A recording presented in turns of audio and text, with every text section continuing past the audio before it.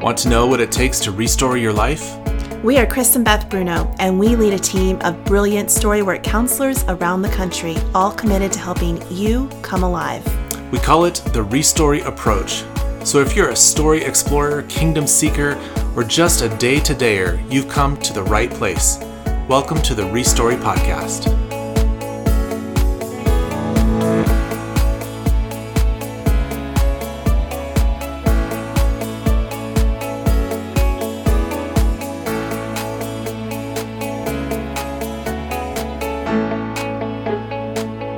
A couple decades ago, there were, in the realm of psychology, a couple of research projects that today probably wouldn't pass the governing boards of ethics and all that kind of stuff, but they did produce some pretty interesting results. And one of those experiments is commonly known as the still face experiment.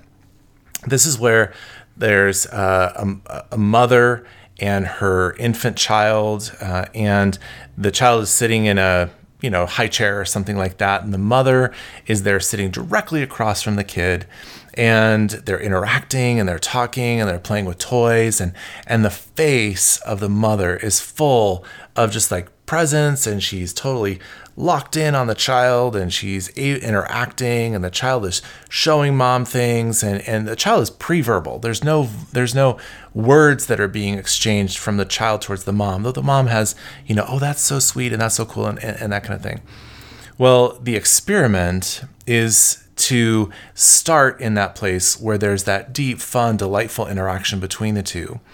And then mom turns her face away and then turns her face back. And when she turns back to the child, her face is completely blank. And she has no expression. She has no response. She's not saying anything. It's just completely blank. She's just looking at the child. And you see in the video of this, you can see it on YouTube. If you see on the video, the child at first is like, hey, mom, like, here we are, we're still in this place, and all that. And then slowly, the child starts to, you see a shift happen on their face, the child's face. And that is that, they start to squirm and scream and start to bang the toys in order to get attention, and start to just squeal a little bit like, this is uncomfortable because I once had my mom's face and now I don't. And I don't know what to do to get her back. And this internal sense of chaos is evident as the child unfolds in the high chair. Then the experiment, after a few minutes of that, right, we don't want to torture the child. So the experiment then has the mother turn her face back, away, and then back towards the child. And when she comes back, then she's like back. She's back and she's engaging, and the child is, sees that, and you can see the panic inside of the child begin to dissipate. And, the crying that was happening, the frustration that was on the kid's face goes away, and now they're back to where they were in the beginning. And so, again, like I said, right, I don't know if this experiment would pass the ethics board right now of causing harm to that poor child, but it did produce some interesting results that there is something about the interaction of the faces of a mother and a child, or some adult and another person, that is so important for us to listen to. And in this series where we're talking about this blessing in Numbers chapter 6, I mentioned back in episode 70 a lot about the face of God. And it's so evident in Numbers chapter 6 in the blessing that the face of God is kind of the centerpiece of the blessing. So let me read it real quick. And it says in Numbers chapter 6, verse 22, it says, "The Lord said to Moses, 'Tell Aaron and his sons, this is how you are to bless the Israelites. Say to them, the Lord bless you and keep you. The Lord make his face shine on you and be gracious to you. The Lord turn his face toward you and give you peace. So they will put my name on the Israelites and I will bless them." This is what it says here in number 6. And I just love this passage because it gives it gives us like ancient wisdom that we've come to discover through psychology, through experiments like this, thousands of years later. It's evident here in the scriptures. And I just absolutely love it. Well, in episode 70, we talked a little bit about, we talked about the face of God and how, in psychological terms, that's attunement, right? Yep. I mean, that's what the mother is offering that child. And we talked last week in episode 71 about the Lord bless you and keep you as such a beautiful template of containment. And this week we're going to dive into what does it mean when it says the Lord will give you peace, and what is the parallel to that in the world of psychology. Yeah. Well, so I think, thank you for bringing those terms in. There's the attunement, which is tuning in to one another, where I can feel you and you can feel me. And there's a mutual exchange of feeling and expression and emotion. Last week you talked about mirroring, right? That there's something that's being mirrored back and forth. That's the attunement. Then there's the containment, which is what we talked about in the last episode 71, being kept, right?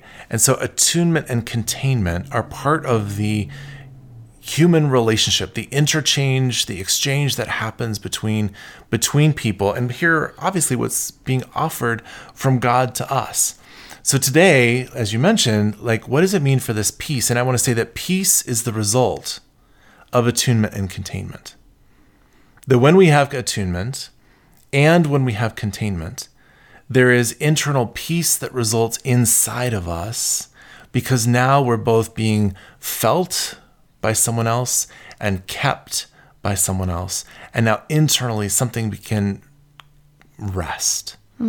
Something can calm. Something can be like, oh.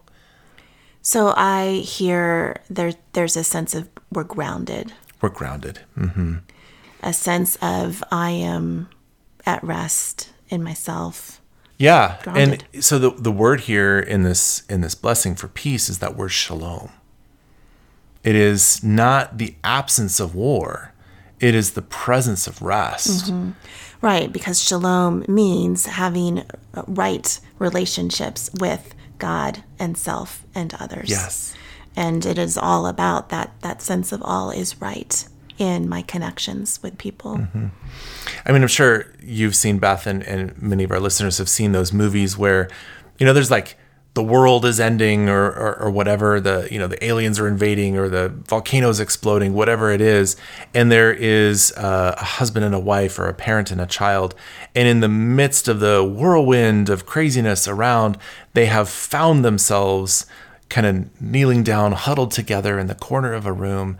And there's, the loud, the music is playing, all the things are happening around them. And it's, that there is imminent danger, and yet there is peace. There is shalom. There's a right relationship that's happening right there. And so when there is attunement and when there is containment, there is shalom. There is that rightness that happens. And like I said, that doesn't mean that there is an absence of war. That doesn't mean that all things are resolved. That doesn't mean that everything is tied together with a pretty bow. It doesn't, but it means that I have been found and I am being felt and I'm being held. And I love that this is here, again, in Numbers chapter 6, that the result of the face of God attuning to us and containing us is that there will be peace available for us.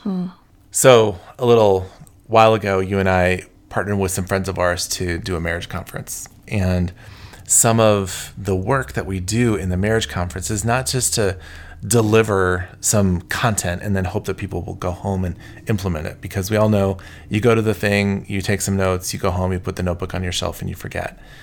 What we really wanted in the midst of this marriage conference and in the marriage work that we do in Thrive and all of that, there's this sense of I want to help people find each other, attune and contain and find peace. Because that ultimately is what is going to bring closeness and intimacy in a friendship or relationship or marriage. It's what's going to help people walk through the world. That I can face whatever there is out there in the world because I know that there is a safe, attuned, contained place where I can go, which is maybe not a physical place, but a person place, a person that I can go to where I can be held and contained and attuned to, and there will be peace available for me there. And so much of the work that we do in marriage counseling is helping the couple find each other in order to come to the place of like, we are aligned, we are together, and whatever the world is going to bring at us or against us, we're going to be able to do this together because that peace is here. Mm-hmm. That peace is here. And I say that, and I know that I can just let that roll off my tongue, and I know that that is a hard-won thing. It's so hard to find because we live in a dissonant world. We live in a broken world. We live in a world where there's broken relationships and there's unsafe relationships and there's just all kinds of things.